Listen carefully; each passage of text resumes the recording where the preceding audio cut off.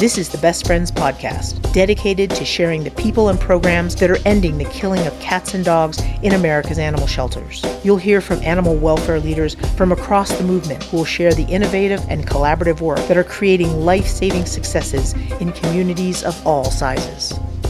Hello and welcome to this week's episode of the Best Friends Podcast. Hope you had a fantastic Labor Day holiday. Today is September the 8th. My name is John Dunn, and this week we're talking about shifting your mission.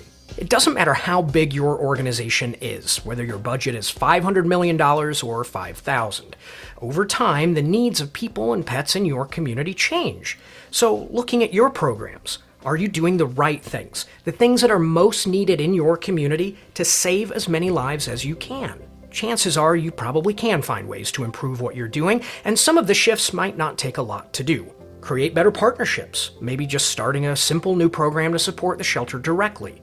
Or maybe it's time to take a long, hard look in the mirror and accept that the fundraising event you've done for, say, the last 10 years, it's not really working. I know you like it, and I'm sorry to tell you, it's just not giving you the return on the investment.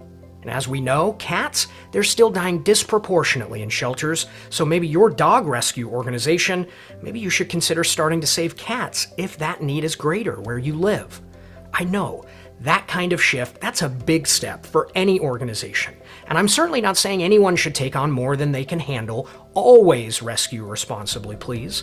Now, my colleague Liz Finch, she spoke with several organizations about this topic. She's got a two-part series live right now on the Best Friends Network website. We'll have links in the show notes on your podcast player. You can also go directly to network.bestfriends.org. That's network.bestfriends.org. This type of transformation is underway right now at Operation Kindness down in Texas. They've really rethought the way their organization is relating to shelters, other rescues, and the public. Let me back up just a sec to May of 2021. Back on this podcast, we had Ed Jamison on as a guest. At one time, Ed was the Chief Animal Control Officer in Cleveland, Ohio. Then he was the Director of Dallas Animal Services in Texas. But right around the time we interviewed him in 2021, he was transitioning to the role of CEO at Operation Kindness. It was a departure for Ed, leaving municipal sheltering for the nonprofit world.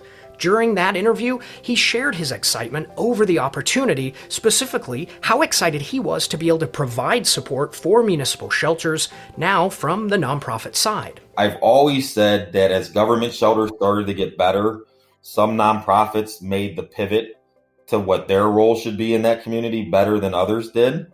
And to have the ability to do that, and I don't think that government shelters like DAS should have 24-hour kitten nurseries.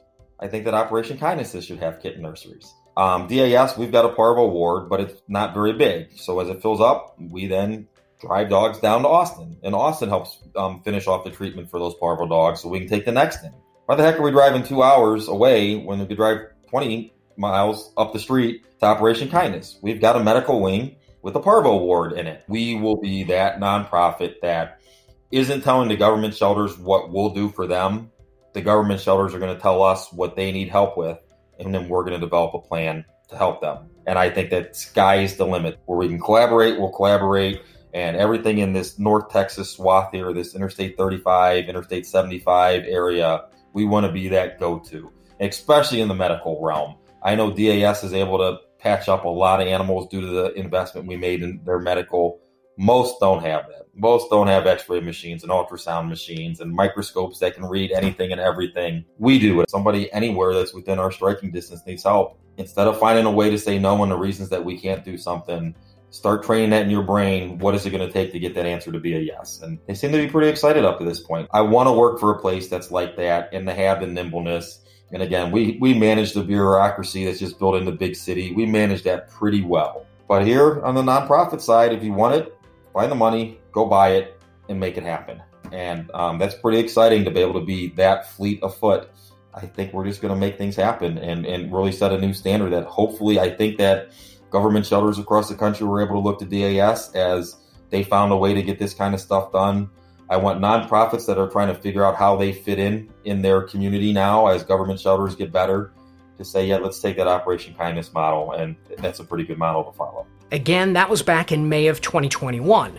Fast forward to this year's Best Friends National Conference in July. I ran into Ed. Hey man, how you doing? How are things going? Super excited to hear about the progress. He then introduced me to the person he said was making it all happen at Operation Kindness, the Chief Operating Officer, Kelly Furness.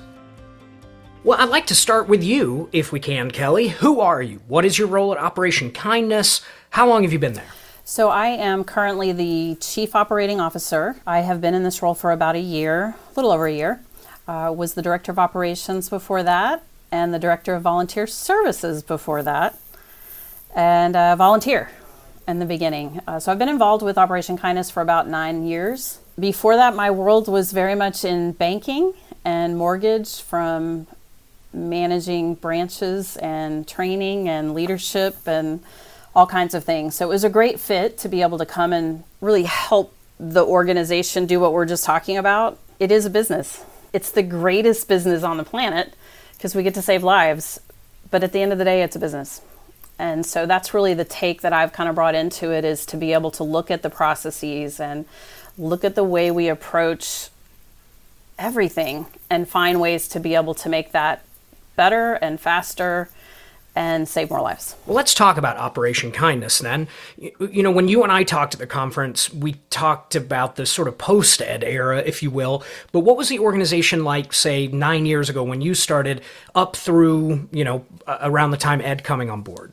Yeah, this organization in the last really 9 years, I would say, has changed dramatically. Obviously, the world's changed, so they've gone through that. But at the same time that we were dealing with that, a little bit before and a little bit after that, we went through a $12.5 million renovation. So that all was really coming to an end before Ed came on board as the CEO. And our previous CEO was the right guy at the right time to be in that role, because he was able to help us through COVID and through that construction change that we had.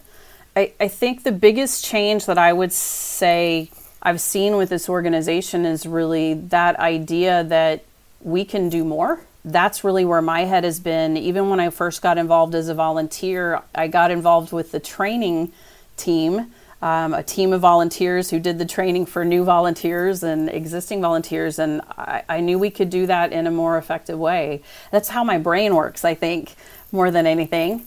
So I had already kind of started to see some of those things happen. And even in the volunteer role, the director role that I had running the volunteer program, I had my hands in a lot of things, being able to try to find those ways to improve things. The volunteer managers that are out there are such an amazing audience. They have volunteers that help you in every area of an organization. So when leaders of your volunteer team can understand how those areas work, or say, why do we do it that way? Then we're able to continue to improve that. So I think I just was, again, able to kind of step in and look at some of those things along the way. But we also hit that brick wall with COVID and construction. And so it kind of was like everybody just trying to keep your head above water and survive through that with short staff and ABC shifts and, all of that. So I think we were really primed when Ed came on board. We were ready. Like, the building was almost ready. We wanted to be able to get into helping in better ways. We were going to have this new building or this new space that, what are we going to do with it? How do we do more? So the organization was successful 10 years ago. Yeah. Operation Kindness was a life-saving organization. Absolutely. I mean, it's been that way for 46 years. So why change anything? Yeah, I would say that this organization, the way I've kind of phrased it is that it's been run like a mom and pop for 44 and a half to 45 of those years. And we did life-saving and we did help. It wasn't broken by any means. And we try to make sure that we are really clear with our staff about that, because I don't want anybody to think it was broken. We could do more. We could save more lives. And we could do that without necessarily having to work everybody to the bone. I think everybody in this industry struggles with work-life balance anyway, but it's the ability to help more and do that. And so by finding those efficiencies, if we can get 2 more animals in today and get them into our system, that's 2 more lives that we saved, or in kind of the grand scheme of thing, we helped to free up that space at that municipal shelter in most cases, so that they didn't have to make those tough decisions. So that really is where it's evolving. And a huge part of what Ed is bringing and where we're headed is to be able to have that kind of an impact just beyond the, metaphorical four walls that we have here. How do we save more lives? How do we have a bigger impact as Operation Kindness across Dallas, across Texas, and at some point beyond? Obviously, one thing that Ed brought is that municipal sheltering background, the perspective of what is happening at shelters. And then, of course, how organizations like Operation Kindness can play a role in that success. What was the history like in terms of how Operation Kindness was working with shelters? Was that something that was happening already and then you've just been able to grow it? Or was this approach of really partnering with the shelter in that way, was that new to the organization? So I think what really shifted is, that's a hard one to answer because the timing is really interesting. He came in just as the construction is ending and as COVID is at least somewhat letting go a little bit. Like, we were still closed to the public when he started with us. We didn't reopen until May with appointments, and then really fully opened at the end of July with our grand opening. So they're very entwined in a sense, but before he was coming in, I think where we really were we had a tendency to definitely be a little bit more focused on those easy animals you could get in and get out. And we did that well. We were beginning to be able to, in some ways, help with medical cases, but we didn't really have the building to do that until the construction ended. So the idea that we could help the municipal shelters with medical cases that they really just didn't have any ability to do anything with was where we were headed. But Ed coming in and his background in municipal shelters really helped to open, I think, everybody's eyes to the potential of what Operation Kindness could really do. We're unique in that we're in that nonprofit space and we don't have to battle the same restrictions, but we've got to make adjustments to how we have an impact and it not just be us pushing cute fluffies through the door. How do we go and help those tougher cases, whether it's medical or, whatever else we can try to step in and help with? Well, that's interesting. And, you don't have to do any of those things. You don't have to do any of it. You can say, we're a good nonprofit. We're good at what we do. We're adequately funded. We have a good core staff. Our culture's good. Everybody's happy. Why risk changing what was already obviously a successful model? I think that's a big part of, we wanted to have a bigger impact. The leadership team, I wanted to have a bigger impact. I don't know if it's the competitive nature in me, if it is the compassion side of just caring for these animals. And I go back to this because this is who I am. I was brought into this organization to look at this place from the standpoint of a business. And in my mind, in doing that and finding ways that we could streamline things would help us have a bigger impact. So that was important to me. And it was important to the previous CEO. It just, the timing was that he was ready to retire as we came out of the construction and the COVID component of it. But that was, I think, a big part of why he brought me into it, was definitely to help us kind of look at that. How do we can do the same work and do it more efficiently, but save 10, 20, 30 more lives, we're having a bigger impact. Operation Kindness is a phenomenal brand. It has been around for 46 years. How do we help continue to grow that? How do we become a bigger partner and do more? And to your point, we don't have to do any of that. We could stay the $5 million organization we were. That's not what we wanted to do. How many staff members do you have? Interestingly enough, about 14 months ago, we had around 60 to 65. Today, we are approaching 110. That's a pretty dramatic increase in that short of a time, and that's to support the changes? It is. So we have in this last year added a kitten nursery. So we are purposefully trying to help the municipal shelters to take in those neonatals that they would not be able to care for and wouldn't really have any choice but to euthanize. We are now able to partner with them and be able to provide that care 24/7. That took staff, no way around it. So we have raised the money and worked hard to be able to support the staff that would need to be in there. We partnered with Best Friends to be able to have a mentor, Samantha out in LA, to help us be able to understand what we were doing. But that's an example of, I think definitely in the ed universe, there are things that he knows that the municipal shelters cannot do that we can if we want to put the effort. And trust me, that kitten nursery is hard. It is extremely challenging, and we are learning every single day, but we're saving lives that would have otherwise been euthanized in those shelters. So 60, 65 staff you said you had a little over a year ago. You start to move these things forward, a kitten nursery. I mean, who could be against a kitten nursery? But that being said, these are changes in mission.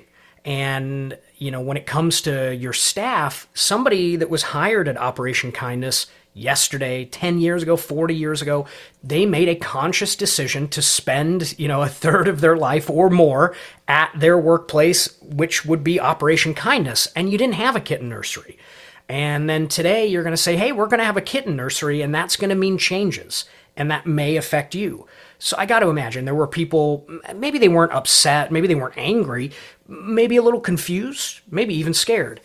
Did you hear concerns from staff? And, how did you manage the shift internally? Yeah, absolutely. We heard concerns. And the pace we're moving at is much faster than we have in the past. We're trying to have an impact very quickly. And that change is hard. Change is hard for almost everybody.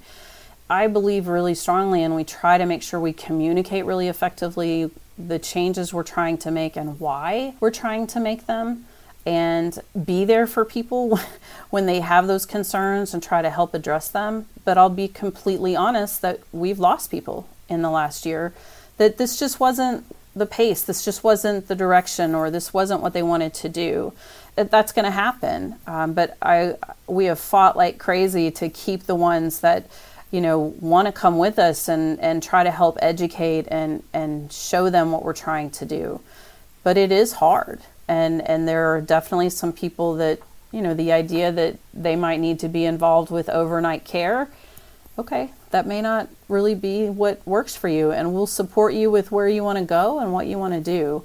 I think that's been a piece that has been a real challenge to balance of, we're going to be moving quickly and we're going to have expectations that we may not have had here for a while. COVID, you tried to just keep your head above water. Now we're kind of getting back into the real world of it of, okay, we want to set some goals on how many animals we'll bring in this year and how many animals we'll adopt out. That works for some and it doesn't for others. And we try to help them stay. If it doesn't work, we'll try to help them with whatever the next step is they want to take in their careers. Well, I mean, that was going to be the question I had next, I think, which was, what does that look like? Best Friends, we've made a lot of changes. Julie Castle, our CEO, she's made a lot of changes during her tenure.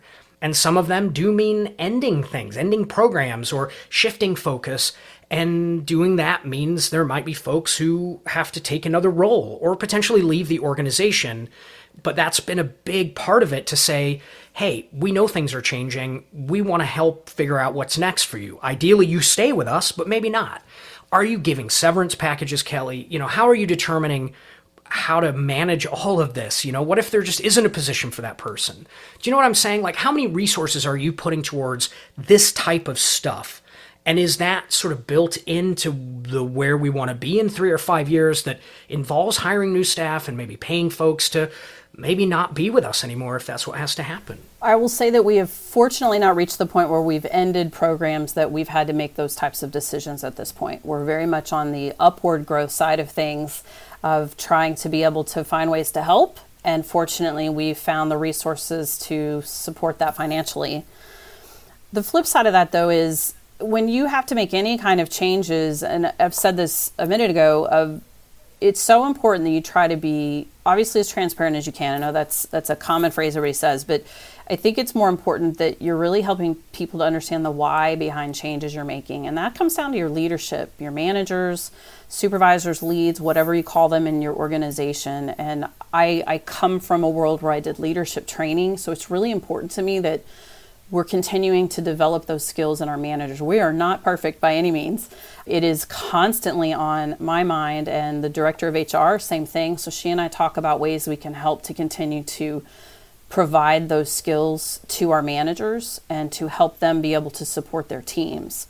It is tough, and we are fortunate at Operation Kindness at this point that when we've been making these changes, it has meant growth opportunities. We've added managers, we have added positions as we continue to grow, so there are opportunities that have not really been here before.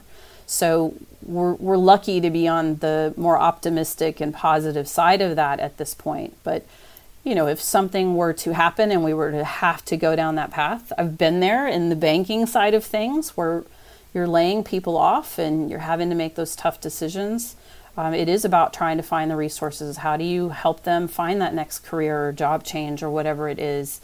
We just are really lucky at the moment. That's not what we've had to deal with just yet. Well, how about externally? Again, using my experiences at Best Friends, people feel very connected to our organization. They come to our sanctuary in Utah. They volunteer at our other locations. Not only are they getting to know the animals, they get to know the staff. They get to know us. So any changes in personnel or programs, I think, can feel quite personal to people, What has the reaction been the last few months with your supporters at Operation Kindness? It has been mostly positive because the changes that we're making are kind of hard to say, I don't like that. We're saving baby kittens. Who doesn't want to support that?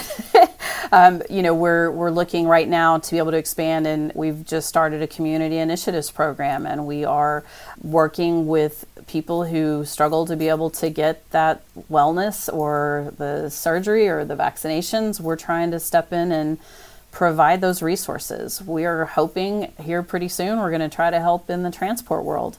That's the first one I would say of everything I've just mentioned that may cause people to have some questions, because we certainly have volunteers and probably others that they don't necessarily trust that we're going to send them somewhere good, that they're going to be taken care of as well as they would be taken care of here. And we've been talking about that and talking about how we need to make sure we really communicate effectively why there's a reason that transport has value. Why would we do this, and how are we going to approach it? We didn't do that at the time that was brought up, probably about 4 or 5 years ago, and it failed very quickly. That's where I hope Ed and I are approaching things very differently, that we are really trying to be very upfront and communicate so that people understand it. But we're, again, very fortunate that the things that we're expanding and doing, for the most part, they're hard to say why would you do that to, because they're saving more lives. I think the place that we get the most frustration is certainly, it's amazing to have these growth opportunities that we have, but if you can't give that new role to all 5 people who applied for it, there's some feelings that get hurt, and that's hard, and you hate that people, maybe they thought they were going to get the job and that was additional money that would be, supporting their family or whatever it may be. I try to make sure that what we do with those situations is that we turn around and say, okay, you obviously have an interest in doing these things. Let's talk about development. How do we help you gain those skills for the next time? And again, we're not perfect in getting all of that achieved, but that's the focus of where we're trying to go, to say, okay, this would have been a great job for you probably about 2 years down the road. How about we work on expanding your organizational skills and being able to help manage a calendar and, give them some of those type of opportunities so that they would be ready the next time that comes up. That's an ironic part to have as a challenge when you're building the growth, but not everybody gets the gig. So how do you manage to those hurt feelings a little bit? Well, internal culture, I enjoy the topic very much. I've always been very passionate about the culture at Best Friends as well. I think we're a great place to work. And the idea of getting everybody on the same page, driving towards the same goal, when you see it happen, it's just so exciting, isn't it?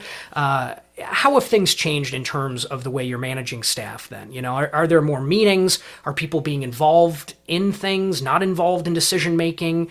How are you informing folks of decisions?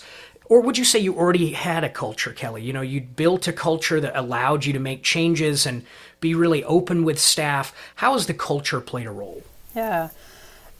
If you can look at COVID, and we certainly can recognize all the challenges that created for us, but there's a lot of silver linings that came out of COVID as well. And I know the Zoom fatigue everybody talks about. The reality is the idea that we can record a meeting and share it with people who couldn't be there has become a part of our life. We had an all-staff meeting this morning it's basically like a town hall. It's Ed having an opportunity to share kind of the latest and greatest of what's going on and just kind of take 10 minutes, if that, so it's not a long, boring meeting sitting in. We used to do all those meetings where we would sit and every manager would give a report of what's going on in their department, and you're falling asleep 20 minutes in, probably 10 minutes in. We're trying not to do that. I don't like meetings for the sake of meetings. They should have purpose. And these all-staff meetings where the bigger we get, the harder it is to get everybody together, let alone you're caring for animals. Everybody can't usually step away at the same time. It's become a way of life that we utilize some of the technology, and it's in a good way. And people can go back and look at it if they weren't able to be there, or it's their day off, so they don't have to call in to the town hall meeting today and they're enjoying some time off. They can catch it up later and do some of that. So I think we've definitely shifted a lot of the communication in that sense from a more global perspective. And then we really rely very heavily on our managers to be able to communicate that information down. And if we recognize that that's not happening, then that's a coaching opportunity.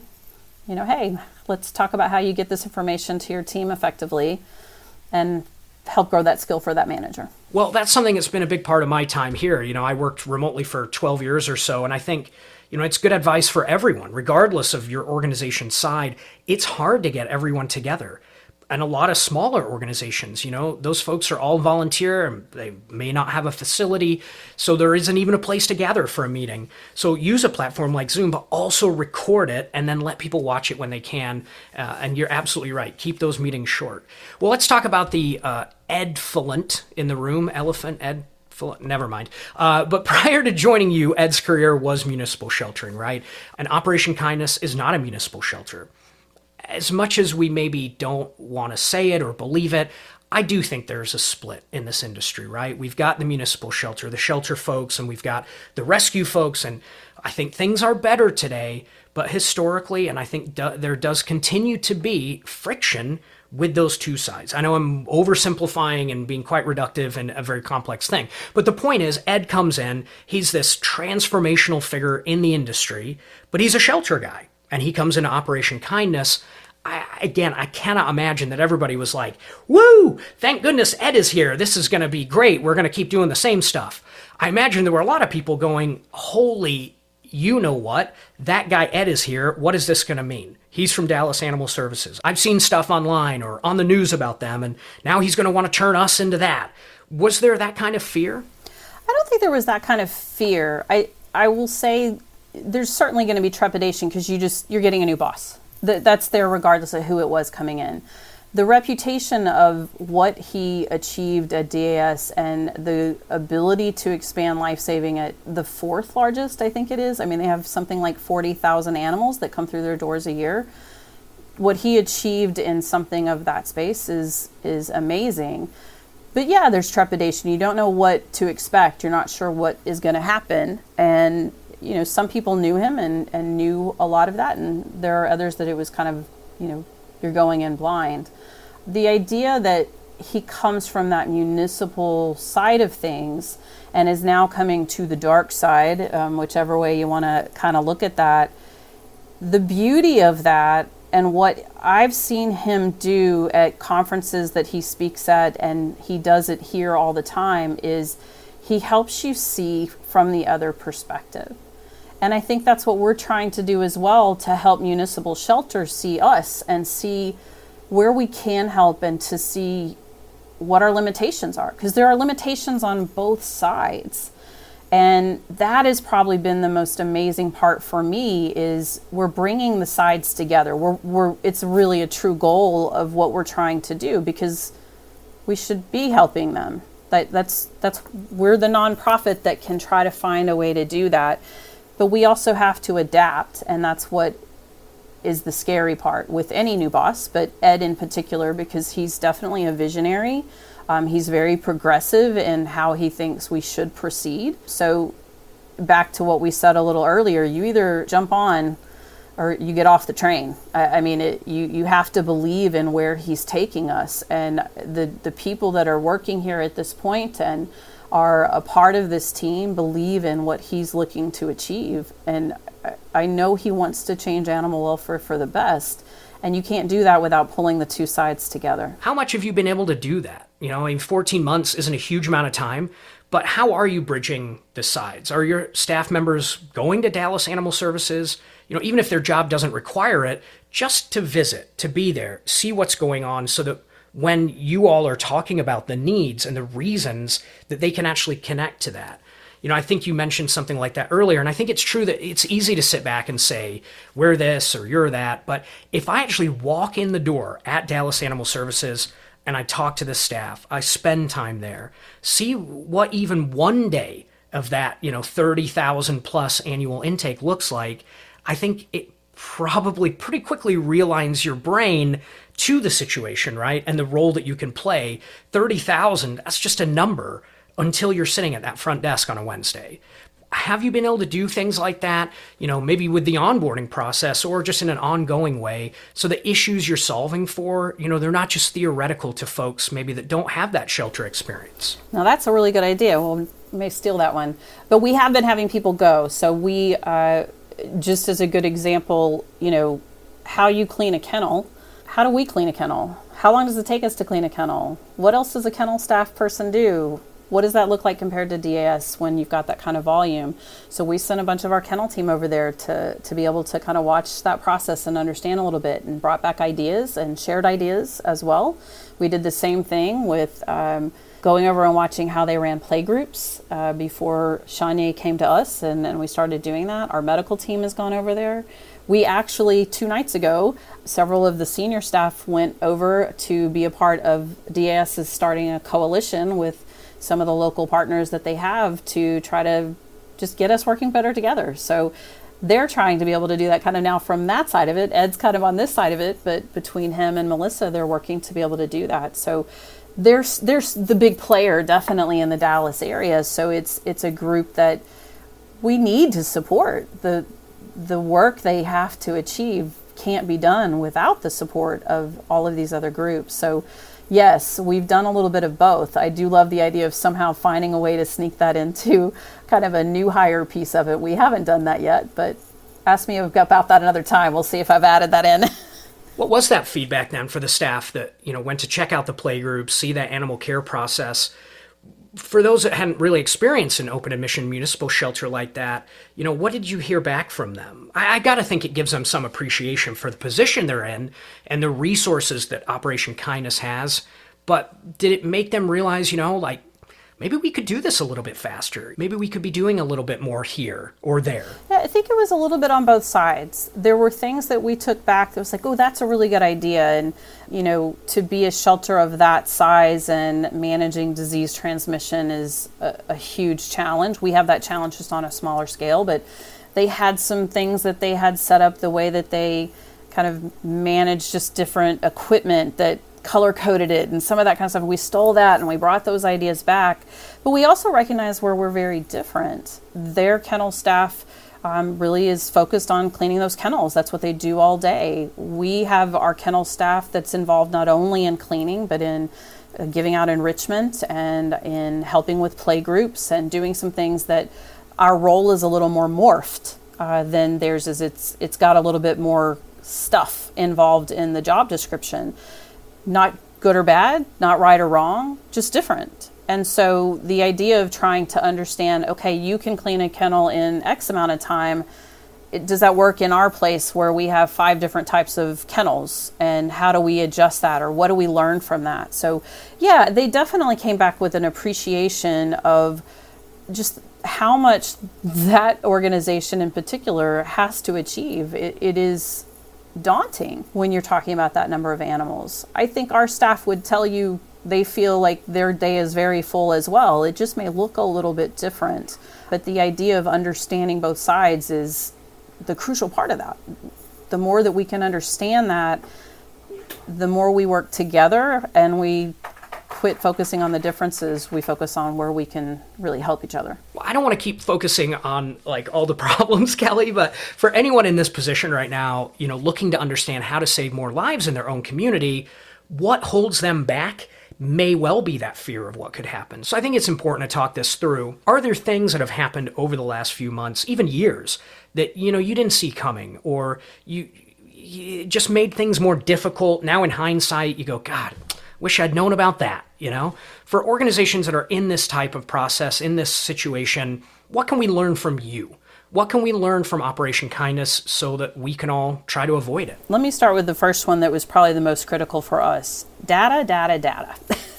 And if you know Ed, you know how important data is, and I believe the exact same thing. I would say when I first got involved in the operational side of this organization, we were probably using PetPoint, which is our database system, about 5% of its capability. We didn't really have reports beyond here's what got adopted today. And I'm not joking. That was about the extent of what we could tell you. We have over 90 reports today. And the irony of that is it makes us want more. Now we want to dissect even more into kind of what we have with that. So I would definitely say when you think about sharing information and finding ways to help your listeners, make sure that you are making the most of your information, because that's how we, as this organization gets bigger, it's how we identify where we have problems. And we find them all the time. And as you have staffing changes, little things creep in and you have to kind of re-level set with some things. It's probably the easy answer to say we struggle with the same thing everybody else that's listening would struggle with. And that's the staffing challenges right now are crazy. It's the idea that we get excited somebody showed up to an interview. That's weird. But then you hire somebody and you're holding your breath until they start. That's become a norm with some of the stuff that does make it really challenging. And I think we struggle with the fact that in the past, our purpose, our mission really drove a lot of why people wanted to come work in animal welfare. We're having to think a little outside of the box for that right now. We haven't solved that riddle, but we're trying to kind of find different ways. And we talked about that in some of the sessions at Best Friends in North Carolina of, what are you doing? And we're helping to provide supplemental income for Netflix, and we're doing gas cards, and we're all those kind of things. You're just trying to kind of find what fits for your team. But those are things that keep you up at night, because the more you're struggling with that staff, the more the people you have are getting worn out, and it's just a vicious cycle to that. So those are kind of two big things. Like I said, the staffing is probably the most common that everybody's dealing with, but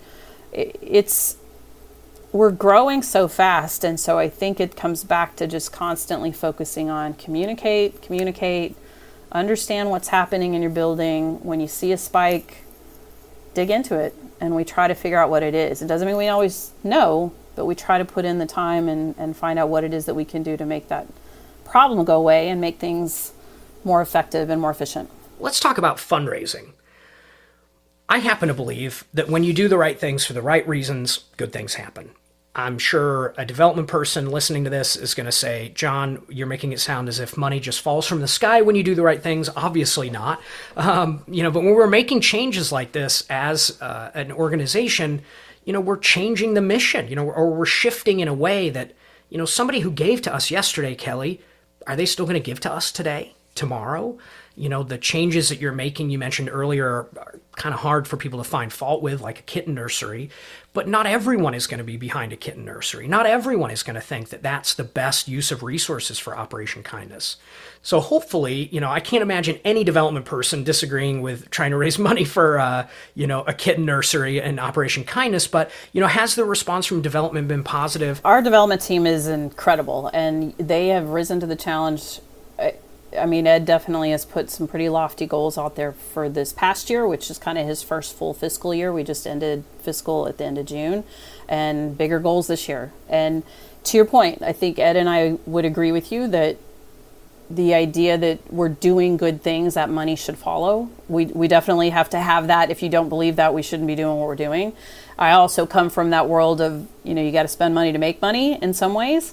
But as we said a minute ago, the decisions we've made and the things that we are doing, whether it's the kitten nursery, whether it is community initiatives or transport, they're things that feel like no-brainers to why you would want to help an organization be able to move in those directions. So we're fortunate in that situation. It doesn't make the development team's job easy. They are working incredibly hard to be able to do that. The good news is, as we know from the fundraising side of the house, when you have a sexy story, when you have something that has that kind of weight behind it, of that type of life saving, it makes your job a little easier. You have something to show the work that we're doing besides just we're doing the same thing we were doing last year. We're able to kind of put that foot forward and be able to show that. So that has definitely helped us from a fundraising perspective. It is scary to kind of step out there. And I think in a lot of cases, I get it that organizations need to have that money in the bank before they can consider getting involved in that program, but that can take a lot of time. So that partnership with your development team becomes extremely critical, because in some cases we're getting ourselves a little bit, cart before the horse. But that's worked out because the things that we're doing and the hard work that Ed does, obviously, in being able to share the mission of what we're trying to do and beyond, because to your point, our mission should be expanding here with what we're doing. That partnership between him as the CEO and that development team, and being able to really get the good word out of what it is that we're doing, I think is really what helps the donors respond to the work that we're doing here. Where do you think Operation Kindness will be in 5 years? This community initiative piece is huge. And I think as we move through the course of these next few years, in every conference that we've attended this year, we've heard about the vet shortage. And we are one of the fortunate organizations that has vets. And we're putting them to use beyond the needs of this shelter, this building, and the animals we have here. We are putting those vets and that medical team to work in the community and in helping other shelters who don't have medical support. So in my mind, right now we are working with one team. We have one vet and one community initiatives manager and a couple of vet techs. And in my mind, in the next 5 years, that could be multiple teams that are able to support not just Dallas. I mean, they're in Houston right now as we speak, helping with a mega adoption event. They're doing surgeries today. So the idea that I think Ed, when he first started, talked about Operation Kindness having the biggest impact in North Texas, I'm past that. We're going to have the biggest impact in Texas and hopefully the Southwest. And I just envision that we continue to find ways to be able to grow and help and make that impact in the life-saving across as big of an area as we can. So for the moment, I'll set my sights on Texas, but I definitely feel like we're moving in a direction that we're going to be able to have a bigger impact than that. Anything else about this, Kelly? I know it's such a huge topic, so many different facets to it, but there are things that maybe you thought about ahead of the conversation that you wanted to talk about we didn't touch on? No, I'm going to echo what we said. If you are whatever side of the fence you're on, whether it's municipal, whether it's rescue, have conversations, talk, and talk about what works for you, talk about what doesn't, and be open to hearing why it's hard for the other side. I think the more that we have done that, and I think we've done a lot of that in these conferences this year, that the more that's happening, the more you grow together and are able to find solutions that at the end of the day save these animals' lives. And I hope that's what people walk away with from any time they listen to a podcast or anything that they get some education around. It's focus on where you can find that common ground. That goes beyond just this topic. I think you could say that for a lot of things, but my hope is that that's where we can get. And if you are frustrated with another organization that you wish would work with you in a different way, try to find a way to have a conversation about that's productive and can help you guys achieve more in the long run. And lastly, I forgot to ask, but how are things going with the kitten nursery? Our kitten nursery is doing good. We opened on May 9th. Like I said, we have definitely been learning a lot. The idea that this place is now a 24/7 operation is very different in the world that we have, and our team is learning new ways to do staffing and adjust to that, and ways to communicate when you have staff that you would never see. But it is amazing to see those little guys come through and be able to end up getting adopted on the other end. We're obviously still in kitten season to an extent in Texas. So we're going to keep learning as we continue through the season. Ed has said many times the first year of a kitten nursery is extremely hard. He is 100% correct. But we're really pleased with what we've learned and the lives we've saved. And what's better than, being able to help a little bitty 5-day-old kitten. It's great. Thank you to Bethany Hines, Kayla Sebo, Whitney Blyton, Kim Clonch, Tawny Hammond, and Mark Peralta. My name is John Dunn, and this is the Best Friends Podcast.